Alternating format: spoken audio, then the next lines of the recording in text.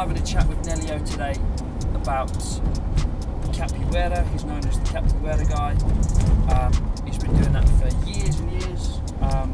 He then transitions from Capoeira, finds out he's got a few weaknesses he needs to work on, and he chats to me about how he goes from one thing to the other.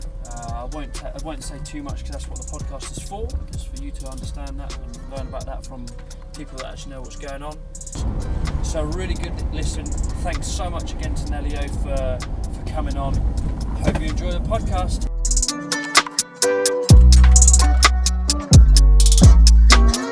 So Nelio, welcome. Thanks for coming on. Welcome to the caravan and also the podcast. Thank you very much for coming on. Thank you for having me.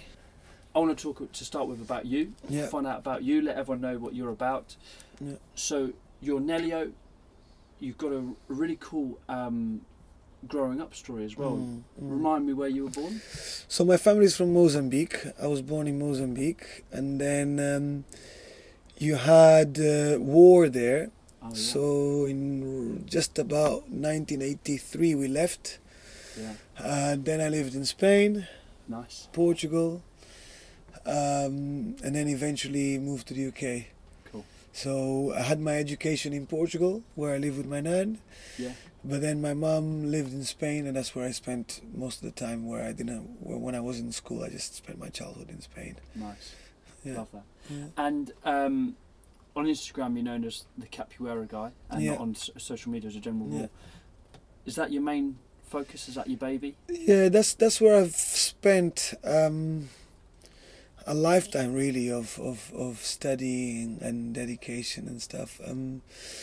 So I kind of I wasn't very physical. I wasn't very sporty. I think I've shared with you and some of our colleagues a few photos of my childhood where you saw me being a bit overweight. Yeah. So being a black kid growing up in Portugal, they tried to recruit me for football, and I was terrible. Yeah. But there was this expectation that I was going to be good at it. My older brother was good at it. So it was difficult because I wasn't really presented to I didn't have many opportunities to nurture a talent to a traditional sport. Mm-hmm. So I was left with this belief that I wasn't good at sports. Yeah. When I was 17, I was doing a little bit of drama at school, and then through drama I got introduced to Capoeira. Nice. So I started doing Capoeira, and there was something about it that was exciting. I think there was this idea of the history behind it, this movement of resistance, this martial art that was used as self-defense. Yeah. And also, when you're looking at what is going on right now, at times where you have this movement of people creating awareness to issues that are based on racism or lack of opportunities or lack of equality. Yeah. I think growing up, I was finding it really hard to maintain an interest in history just because of how it was being given to me. So, everything that was on top of the narrative of the Portuguese point of view, in which we went to Africa, we invented the caravel, we end up being responsible for teaching faith and education to all these Africans. Yeah. And so whilst I had to learn that, it didn't really fit in very well with my personal history and my personal background. Yeah, sure. And then learning Capoeira and learning that Capoeira was this form of resistance through martial arts, in which black people in South America, in Brazil, who were trying to stay connected with a form of self-defense or trying to stay connected with a narrative. Yeah. That was really exciting. Yeah, I like that. Because the narrative that was presented to me was always on my Portuguese heritage. Yeah. And never on my African heritage. So there was something unsatisfying there. So I'm as Portuguese as I am African. Yeah. Because I have that, some people like to call it biracial. or some people might like to call it mixed heritage. Yeah, yeah. So this is how I see me. So capoeira was really interesting because it kind of brought some of the narrative that I wasn't be able to access to. Yeah. You know, there was an element of that, and then there was an element of an environment where I could learn something, maybe not being good at it today, but with repetition, with practice, becoming slightly better at it. I'm with you. So I started when I was roughly 17 years old, and by the age that I was 19, I was already teaching it to different groups of people. So I kind of got pushed into becoming a coach or becoming a teacher, an assistant teacher, from a very early stage within my practice. And there's something about me that when I identify something that is very good to me, somehow involuntarily I want to share it with other people. Yeah. So I became a capoeira teacher because, you know, I started losing a little bit weight. I started taking a little bit of a leadership role with our capoeira group. I started being responsible for teaching teenagers, and so all of those things were really positive towards my self-image, my self-belief. You know, it was really, really, really, really, really positive, really positive. So I just stuck to it, kept on doing it. I wasn't good at it to start with at all. You know, a lot of my colleagues, they could do backflips, they had broader shoulders, so they could hold handstands for longer. They had a lot more of a background of relating to sports that made them a little bit more able with learning this capoeira skill. For me, what was interesting is that I didn't have the initial skills to start, but the journey of learning was very, very exciting to me. You know, so I kind of used that as an inspiration of continue to doing and maybe empower myself with enough knowledge to help other people believe in themselves. Whether we're looking at young people, children, or adults, I think I got a lot of satisfaction of assisting people in believing themselves through a martial arts, through a movement practice, to a relationship with a sport in particular. You have to stop me whenever you feel like you can stop me, because I can talk forever. It's all good. I do have a question about capoeira though. Yeah. So, and correct me if I'm wrong, I believe you explained it to me. The reason it started was because in slavery that you weren't allowed to know self-defense. Is that quite right? Similar, yeah. And then they taught this as a dance, but it was teaching the martial arts moves within a dance sense. Is that correct? Yeah. So there's an element of almost like you don't know what you've got until it's gone. Mm-hmm. So in a way, you almost needed the slave trade itself to have happened, so that different people were aware of the unique legacy that they had with regards to the cultures, the ways, the teaching of their ancestors or of their grandparents. So I think when you look at South America and when you look at Africans of different ethnicities from within the African continent, the common denominator was that everybody was away from their homeland and everybody was deprived of some of their freedoms. So you have, for example, West African cultures that got extracted from their homeland, and people were working hard to preserve their dances, for example. You could have East African cultures in which people were unrooted from their homelands, and in South America, in Brazil, people were working hard towards preserving their traditional games. Or you could have Southern African cultures that were trying to remain in touch with forms of physical resistance or survival in a hostile environment.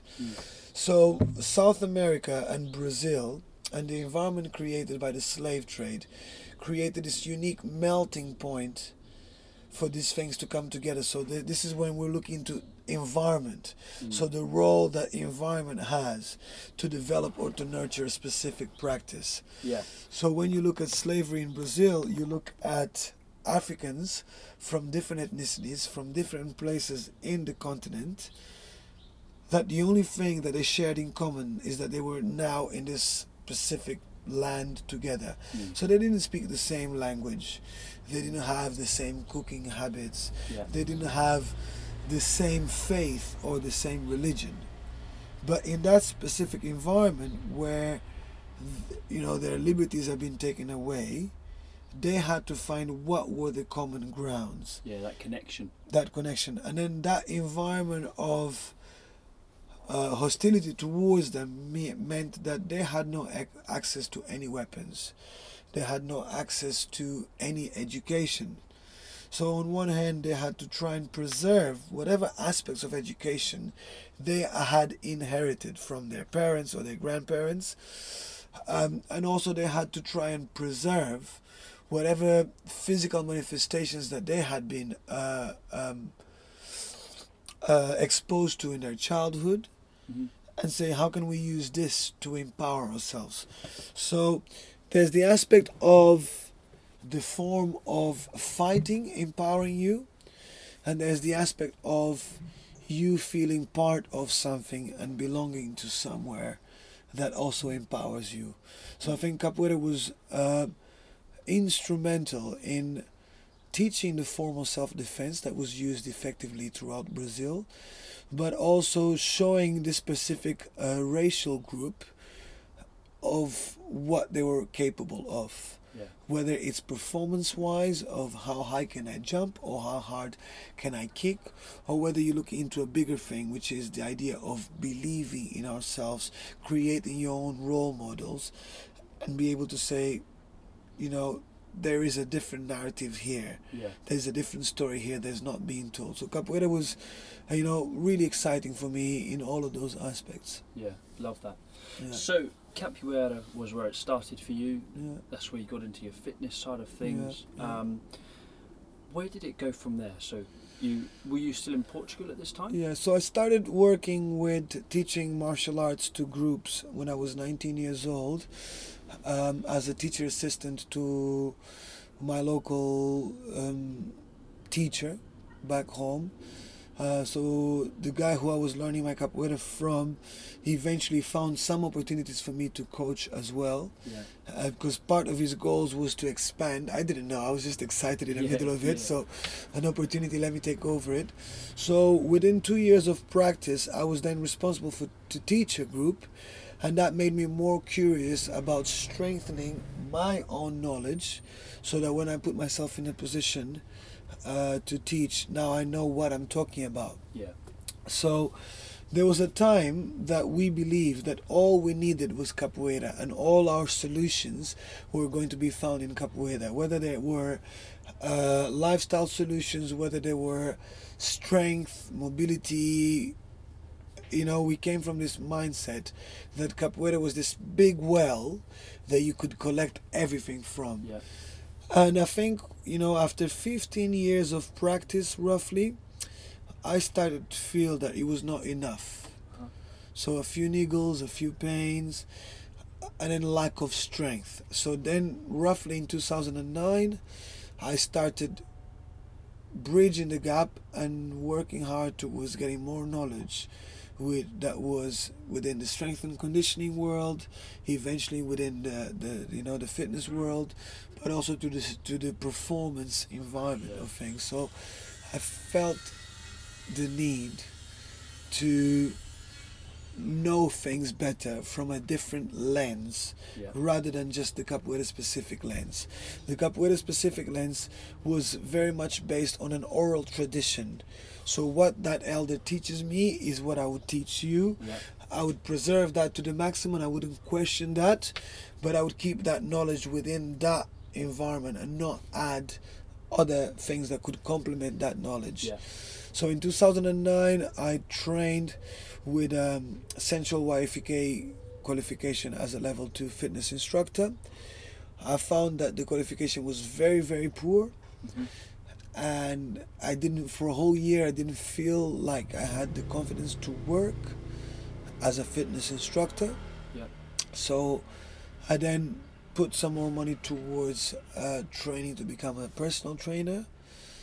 So I did that, came out of the personal training course feeling exactly the same. I was still feeling like, it feels like all I'm learning is health and safety Yeah. You know, how to teach someone to use a specific apparatus in a way that they're not going to put their own health at risk. That's what it felt like. So again, I didn't go into working for another couple of years. Yeah. Then I started, I found a platform called Perform Better, which was a functional training platform where I was getting a lot of my education from, sometimes via webinars, sometimes via podcasts, and then eventually to this big functional training conferences. So I think at an early stage, I identified myself within functional training. Yeah. So I didn't go through aesthetics of bodybuilding. I didn't go through this idea of calorie expenditure that the fitness industry promotes, of in how many calories are you gonna burn within 45 minutes or 60 minutes. I think what came across to me is how can I understand something better. So this basic premise of functional training is that we don't train body parts. What we train is movement chains. Yeah. And we try to be better at understanding how we can understand the different stages of a movement chain, and by doing that, how we can get the best performance, whether if it's I'm sprinting from A to B, or if I'm lifting an object above my head. Yeah. And how good I want to be at lifting that object above my head. Yeah. So I did that for a little bit. So loads of online training, then visiting conferences. Funny enough, I was visiting more conferences abroad than I was in this own country. Oh, wow. Abroad, I would pay sometimes €200 for 2 days of being exposed to different speakers that I was in awe of, different speakers that I admire. So this guy Michael Boyle from Michael Bone Strength and Conditioning, another guy Mark Verstehen from Exes or Atlas Performance, so different industry leaders that I identify that I could really, I think relatedness is a big thing. You have to relate to your education provider quite a lot. One of the things that I learned at a quite early stage, and I'm happy to share in this podcast, is that I was asked by this big coach that I admire. He says, you have to decide if you want to be a chef or a cook.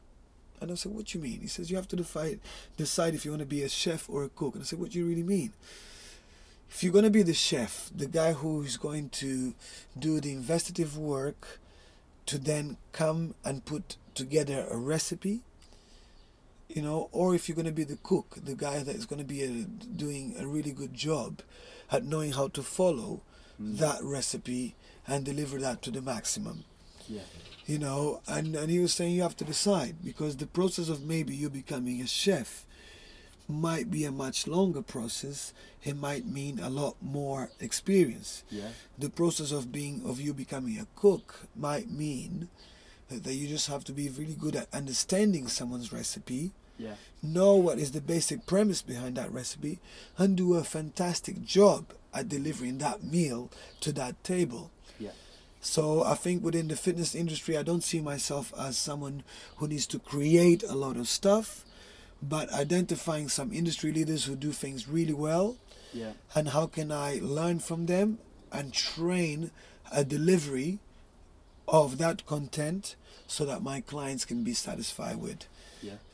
And it feels like my clients are happy for me to be the person that outsources the information for them and delivers in a way that they're already familiar with and the way that they appreciate that is via me. So I made that decision to eventually become that cook within the fitness industry, and just doing the best that I could with learning from the best in the industry, and how can I work on my delivery so that you can work with my clientele. Yeah, love that. Yeah, love that. Because I think it'd be very easy for everyone to say, "Oh no, I'm a chef." Yeah. Everything I'm studying or learning is new, it's fresh, it's the best. When in actual fact, a lot of it is listening to others, taking on the information they say, and then being able to translate that from what could be extremely scientific or extremely hippie la-di-da-di, and bringing it and putting it, you're almost like a funnel. Yeah. You're almost taking it all and you're condensing it down and giving it out. And I think you are really, really good at that.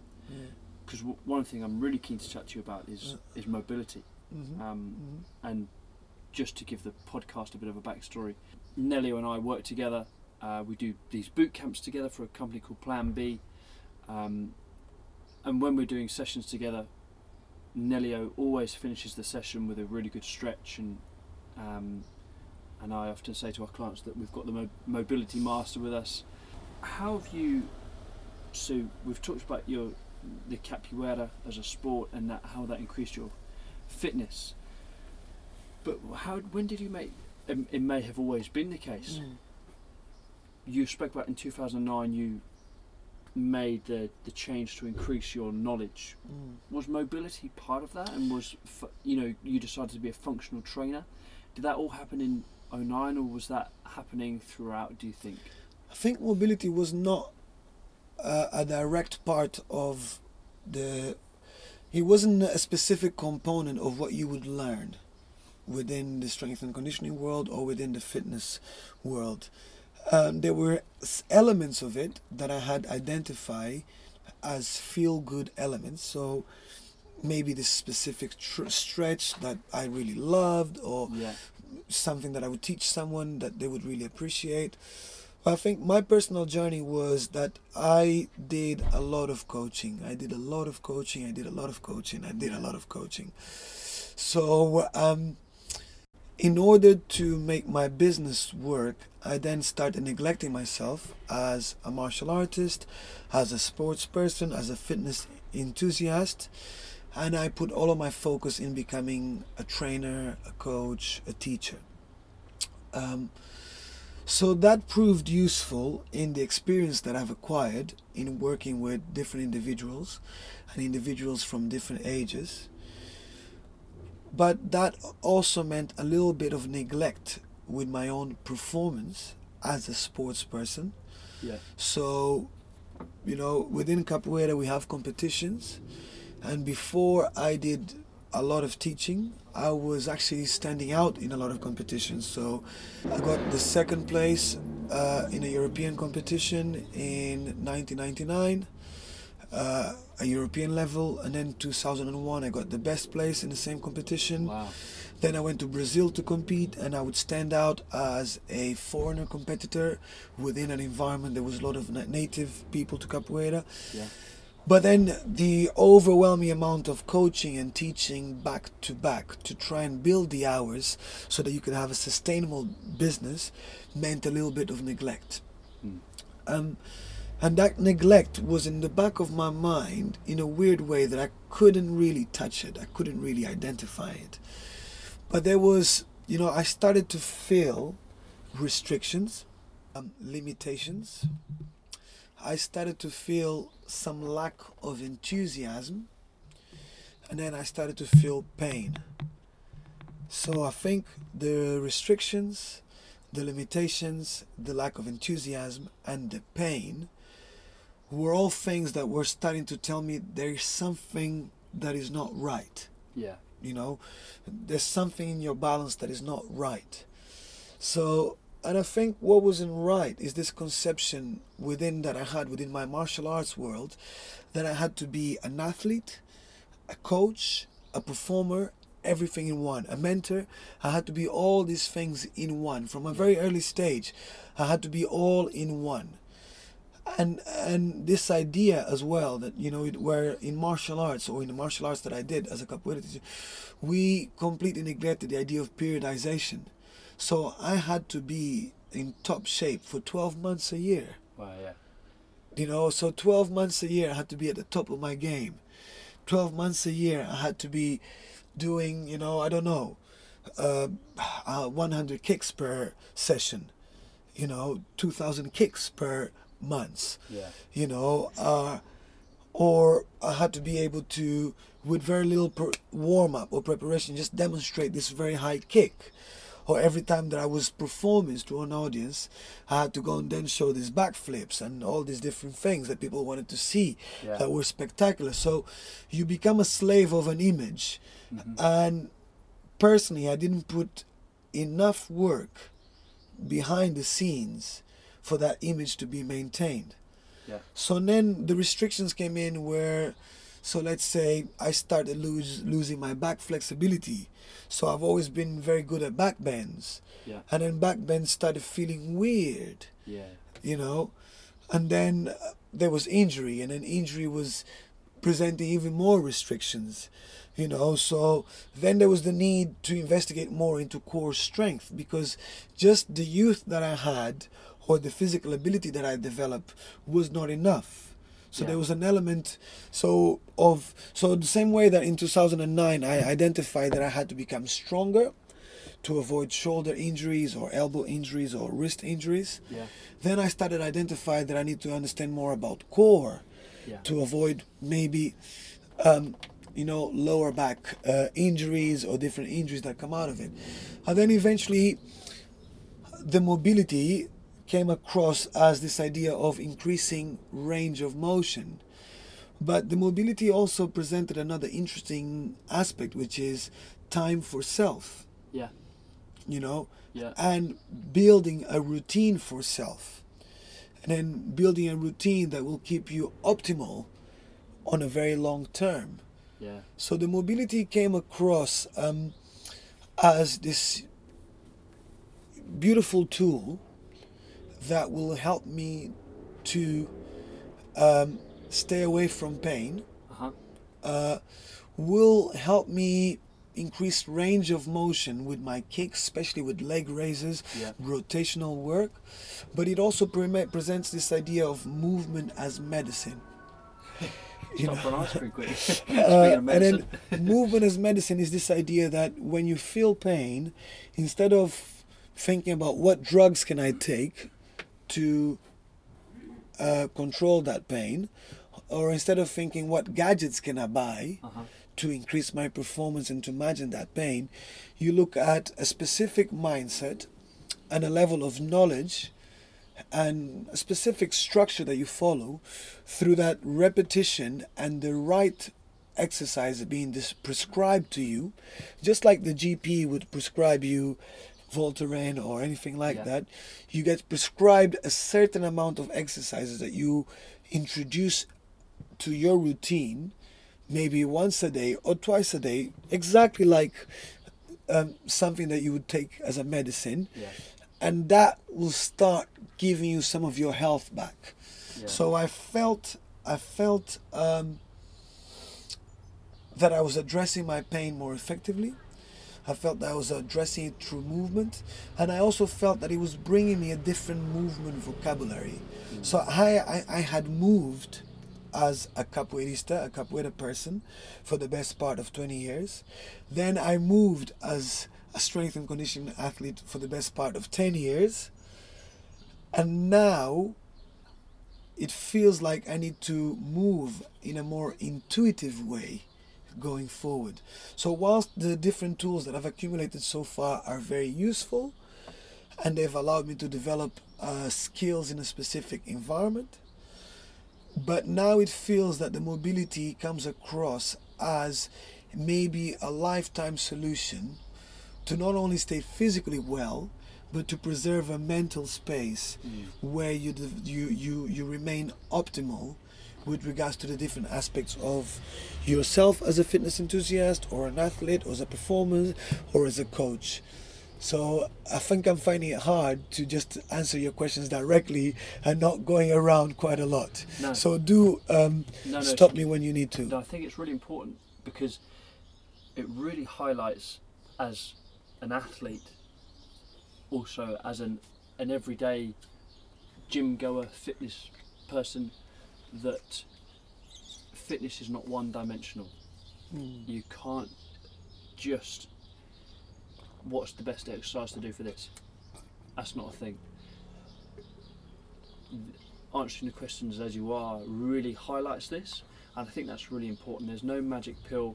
It's consistency, it's working damn hard, and it's trying to work on your weaknesses as you go along, finding them out, finding out that actually me doing that may be good for one thing but it's really bad for another thing and I need to stop. I think I hope you're not feeling self-conscious that that's the way you're answering the question, because it's perfect. It answers one question and a million others, that, and hopefully highlights to people listening, if anyone does listen other than you and I, that you might think that you've got the answer, but actually you don't. You have one of many answers. Is it the right one for now? Yeah. Maybe. No. Change, adapt, etc., etc. I think this is where I really value what you're trying to do with the podcast, because the exchange of information, the debate, the conversations, learning. I've listened to one of your podcasts, and then learning from business owners or strategies that people have employed that have been useful. Some of them that might have not delivered the results that they needed to deliver, but were useful in teaching us a lesson. So I find this, when I first discovered about your podcast, I was excited.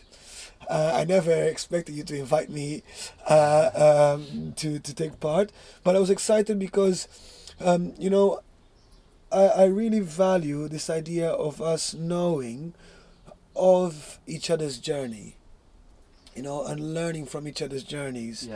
I find it really, really interesting, the exchange of knowledge. I'm really happy that different people that I know, different people that you know, are happy to come to this environment and having these conversations and sharing where we've been, because especially in the fitness industry, there's a few myths. I don't know how to pronounce that word properly. Myth, the plural version of it. Myths. So there's a few of those, and I think it's about time that, as people that have a voice and an active voice in the fitness community, that we start working proactively towards breaking some of those stereotypes that might end up taking some of even our clients or people that we know in the wrong direction. These shortcuts, these quick solutions that sometimes are being promoted within the industry. So I think, like what you said, that there's different tools that are valid for us at different time and at different times, and whether or not we're humble enough to listen to what another trainer is saying or listen to what your client is saying. So this active listening skill, that we try to develop, of really, really listening. I learn a lot from my clients. I learn a lot from my work colleagues. I learn a lot from the people who have employed me in a specific capacity or another. So I think it's really, really, really interesting. So going back to this point of the mobility, it felt like I didn't have the ability to listen to myself for a while. So I just kept on going and doing the same stuff. And my body was becoming a bit stiff and strict and, maybe feeling uneasy. And I just didn't have the ability to listen to myself, to pinpoint what was happening there. So it wasn't that my passion for my sport was going away. It wasn't that my passion for my teaching of Capoeira was going away, but my body was asking for a different solution. Not a different solution to replace what I was doing, but maybe a different solution to contribute and maybe enhance what I was doing already. And I think going forward, and in the last year, the fitness industry has this unique ability to pick up something that's really good, exploit it to the maximum, and then come up with a somehow diluted version of it, and then move on to the next thing. So 2-3 years ago, everybody was talking about hit, all these versions about hit. 10 years ago, it was Tabata was the magic word, which is a form of hit. So it's gone just rebranded, and kettlebells came up, and then it was funny because the fitness industry would deliver you a 4-hour course and you would be a proficient teacher of kettlebell swings. Well, I'd been taking part in kettlebell lessons for years and I didn't feel comfortable enough to coach. So we have to take all of these things in consideration. So mobility is a big word. and is a word that we are now starting to hear or see appearing here, there, and everywhere. Yeah. But I think us as coaches and maybe different fitness enthusiasts who are listening to this podcast will look into the idea of maybe pursue and feed our interest to learn about this without any specific agenda. You know, just learning for the sake of learning, and maybe learning thinking, is this something that I can bring to myself? Yeah. So for example, movement flow, which is Yes. something that comes out of this mobility and stuff. So in Capoeira we have been looking at animal movement to condition our practice for years, and a lot of you know, our capoeira kicks are named after animal movements and stuff. Yeah. And you get intrigued whether or not 60 or 80 years ago, the people, or 200 years ago, the people that developed the primitive version of it were inspired by nature, Yeah. by the different animals they see to develop those vocabulary. The same way we see that in Kung Fu, Yeah, and for sure. some styles of Kung Fu that have got this monkey style or this tiger style, where there's a relationship with nature. So when it comes to the word flow, what we know is that in psychology, flow refers to a specific mental state where things are working for you. Yeah. You know, you got to work, okay, and then after work you'll be able to find the right time to have a nice meal, and then you'd have time to contact those loved ones of yours and maybe give them a little bit of attention. Yeah. And then after that you have maybe time of maybe nurturing a hobby. So flow in psychology refers to this state of fluidity between the different things that are part of you being well. Yeah. You know, so now this movement flow would refer to moving through the range of motion of your different joints and articulations pain free. So whether I'm be able to lift an object above my head that is relatively heavy, could be maybe half my weight or twice my weight or 3 times my weight, but whether I can lift it above my head, obviously knowing that the benefits of it on the long term for me as I age, like bone density, Yeah. or even overall benefits to my posterior chain or different things, but also knowing that I can do that without putting myself at risk Yeah. by finding the right coach, having the right type of frequency, doing those exercises, Yeah. but then understanding that I will flow. So if I'm looking at an Olympic weight lift, I will flow through that lift if I have understood the different components of that lift, how I've broken them down, and what role are my shoulders playing, my wrists playing, my elbows playing, my hips playing, my hip hinges playing, Yeah. the roles, So this idea that movement flow, which I see happening here, there, and everywhere, I have been tempted, to be honest with you, to take a weekend course to learn this specific skill and then add it to my toolkit of things that I can teach. Yeah. But in the meantime, I think I've chosen for this specific skill the long path, in which I'm learning from different individuals who have sustained this practice for a long time, and I'm happy to learn from them as a student, not as someone that comes in to get a specific skill to then start trading with that specific skill at this stage. Just because how I identify it is a long-term journey. Yeah. I don't want to take any shortcut, because I don't want to get exhausted or tired of it within 6 months or a year and then start looking for the next best thing. I think what I've identified is that the mobility and the movement flow have fit in really well with my weight training. They fit in really well with my martial arts training. It's a tool that I've been presenting to some of my clients with some positive feedback from my clients. And it has helped me finding a specific mental headspace that I can preserve as mine, and where I can develop a very resilient mindset so I can be in a good place and resist the everyday challenges of being an adult, of being a coach, of being a partner of someone, of being a dad. Yeah. And that ties in really nice with something else I wanted to chat to you about is, yes, we could all do everything, but time doesn't allow that. Maybe time does allow that, but we would just end up being burnt out, etc., etc. have you got any thoughts about how you can take time out or create more time in other areas of your life so you can add in the things that we've spoken about? It's funny that you asked that, because this has been my weak point. It's been a weak point of mine to create space and time for well-being outside the satisfaction of what I do for a living. Yeah. This has been a real weakness of mine. So I think what I've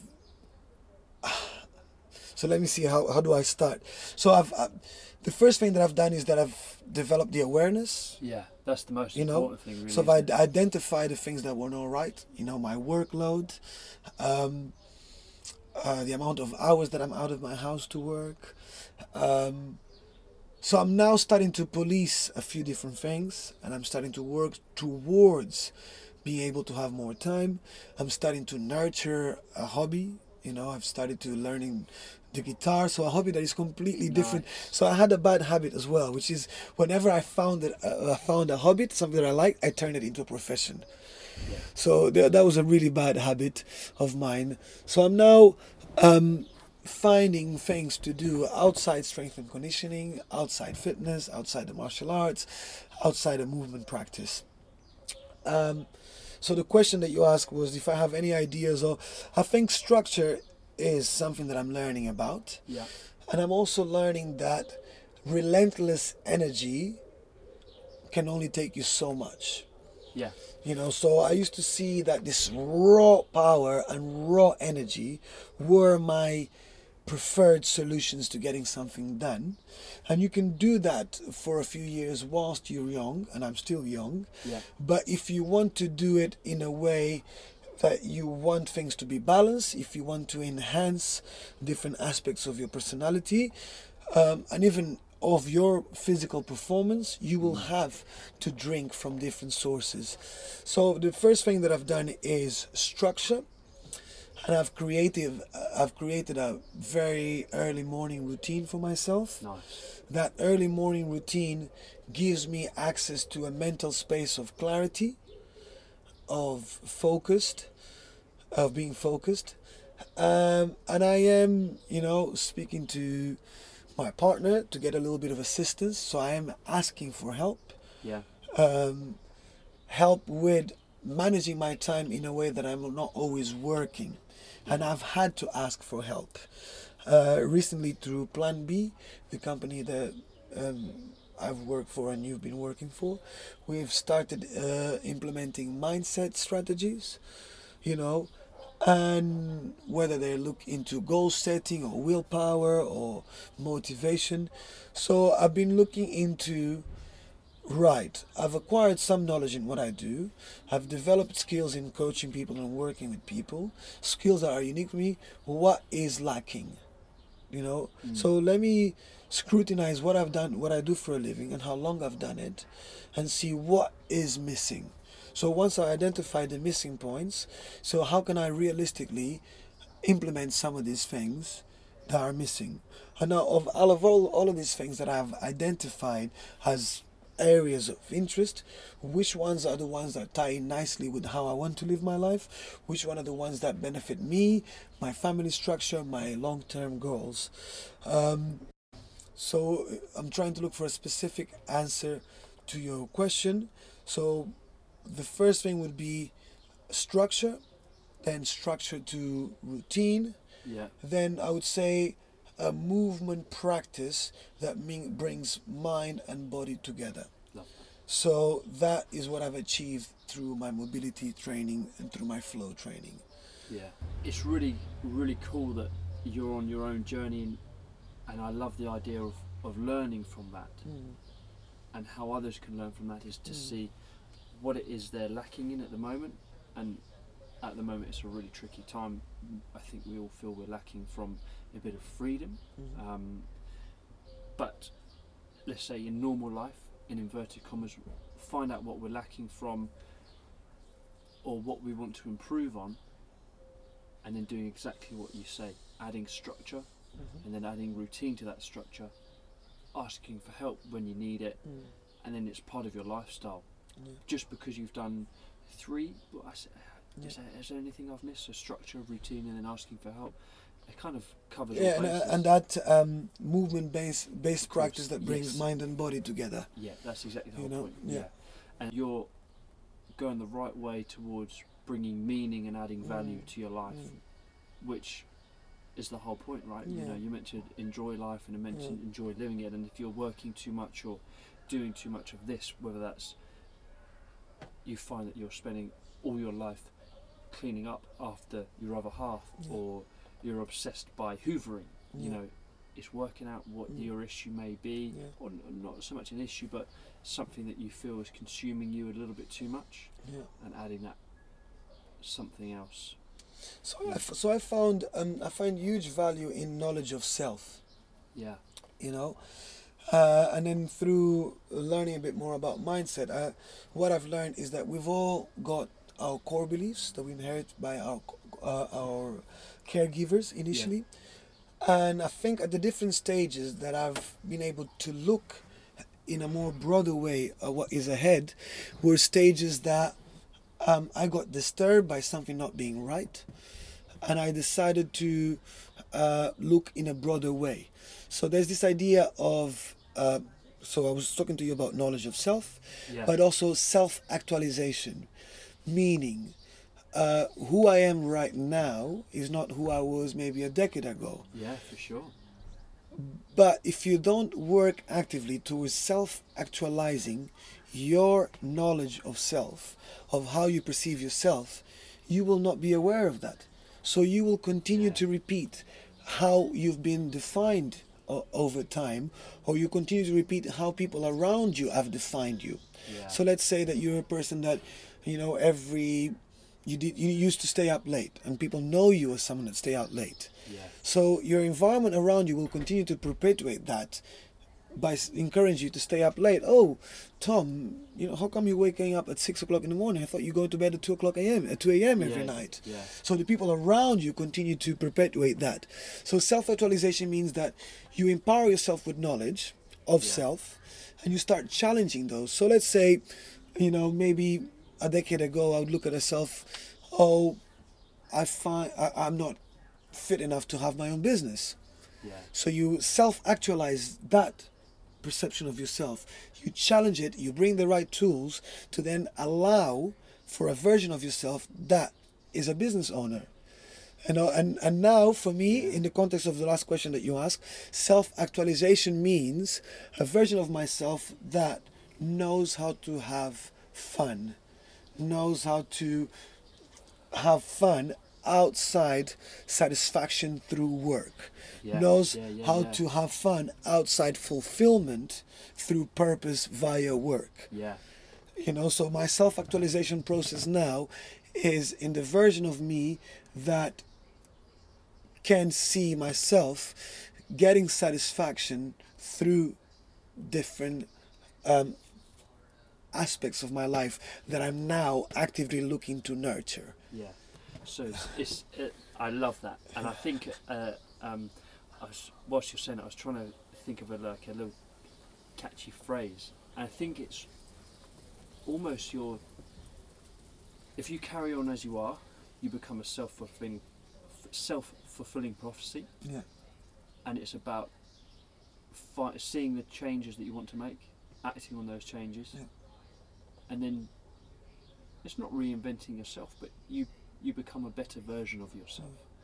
And I think that's a really cool thing, really cool message, and something that isn't given enough time in our everyday lives. It needs to be at the forefront, whereas often it's work comes first, maybe family comes first, or you know, but often it's family, work, and then self, when in actual fact, why is work even in that top 3?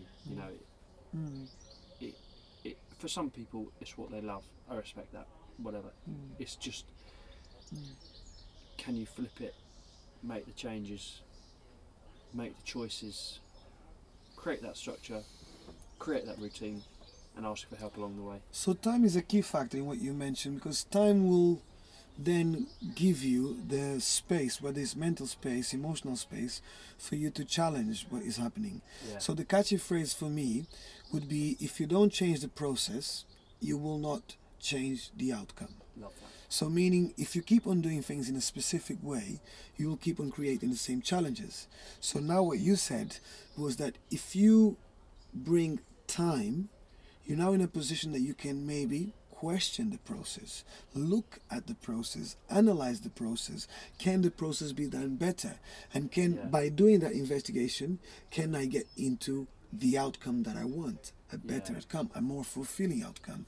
So I'm happy to have this conversation with you, because it's one thing to have some of these ideas on your head, but bouncing back from somebody else, and I think, these things, just having this conversation with you right now is helping me reinforce this new belief system that I want to implement for myself.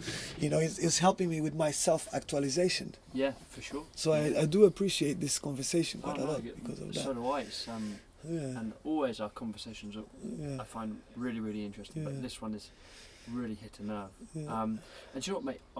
I'll leave it there actually, just because I want these podcasts to not go on too long. We've been chatting for 53 minutes, would you believe? Wow. So just want to finish off with where people can find you. So you're on Instagram.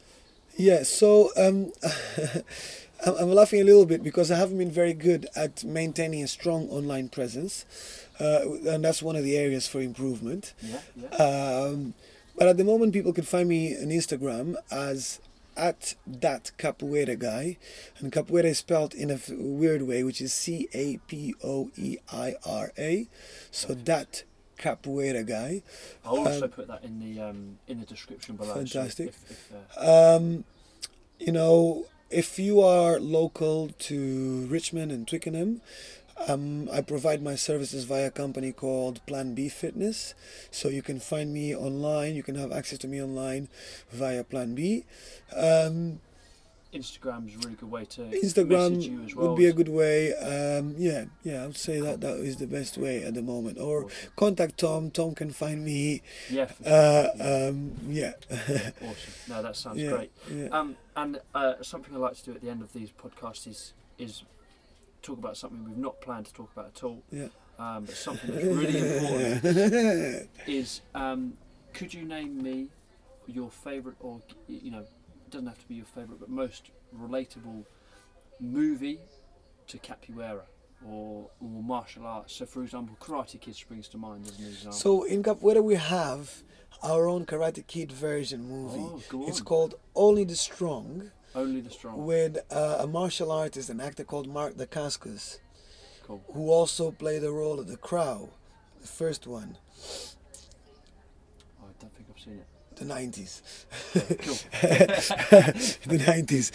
So Only the Strong would be a really cool kind of Capoeira movie from the 90s, where there's a specific bloke who learns Capoeira. He lives in Brooklyn, then he starts teaching, then he can provide access, and it resembles to some of my story, because I used to live in a local authority in a council estate. Someone came to the estate to provide Capoeira and gave me access to a physical activity for free. Wow. And the reason why I wasn't very fit and able to do football and other physical activities is because I haven't had access to them, because they were paying activities, and at that time we didn't have the budget for me to have access to these activities. So through a social project identical to the one in this movie, I had access to this activity, and similar to the movie, I related to the person who was providing the training, my teacher at the time. Then I realized that with my personal experience I could play a role in helping other kids, maybe from similar communities, understand that they had potential, they could achieve, and that somehow shaped what I did for a living for the last 20 years. So that movie was very inspirational in that specific way. Oh, that's awesome. And remind me of the title? It's Only the Strong. Only the Strong. Yeah. Perfect. Yeah. And one last question. What's been your most enjoyable book you've listened to on Audible recently? So at the moment, personal growth is a big thing. Atomic Habits, on how to learn about your habits and how to learn about how your core belief system, it's still right now at the forefront of how you behave on a daily basis, and how by understanding habits, where they come from, good or bad, you then can employ a mindset to develop better efficiency and upgrade yourself. So personal growth has been at the forefront of what I've been doing. So Audible, with the right books. I've been reading some books and listening to some books that are bringing me to a more primitive perspective on movement as well, just as an area that I'm curious about. So curiosity and developing my curiosity in different areas is something that I like as well. Fantastic, that's great.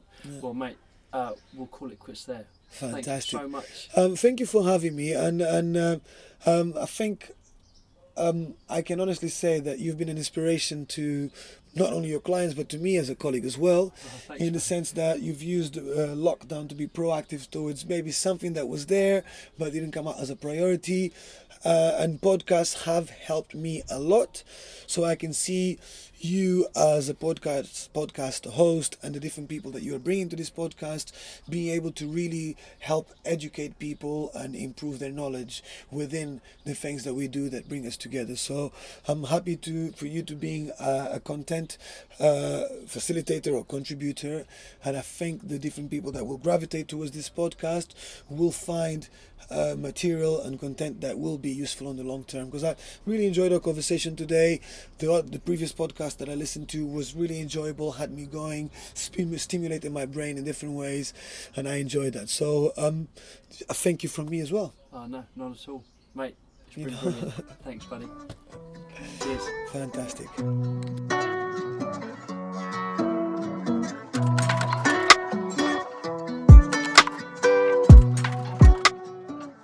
We took the podcast on the road this week in the camper van called Indy. So if you've got a bit of background noise, apologies for that. And I'm just driving back now from that podcast with Nelio. Hopefully see you in a couple of weeks, or listen to you in a couple of weeks with my next guest. Yeah, I won't ruin it. I'll leave it as a surprise. Thanks again, team. Stay safe, stay inside or stay outside, depending on what the guidelines are. Get the job done, be positive, and I'll see you on the next one. Cheers, guys.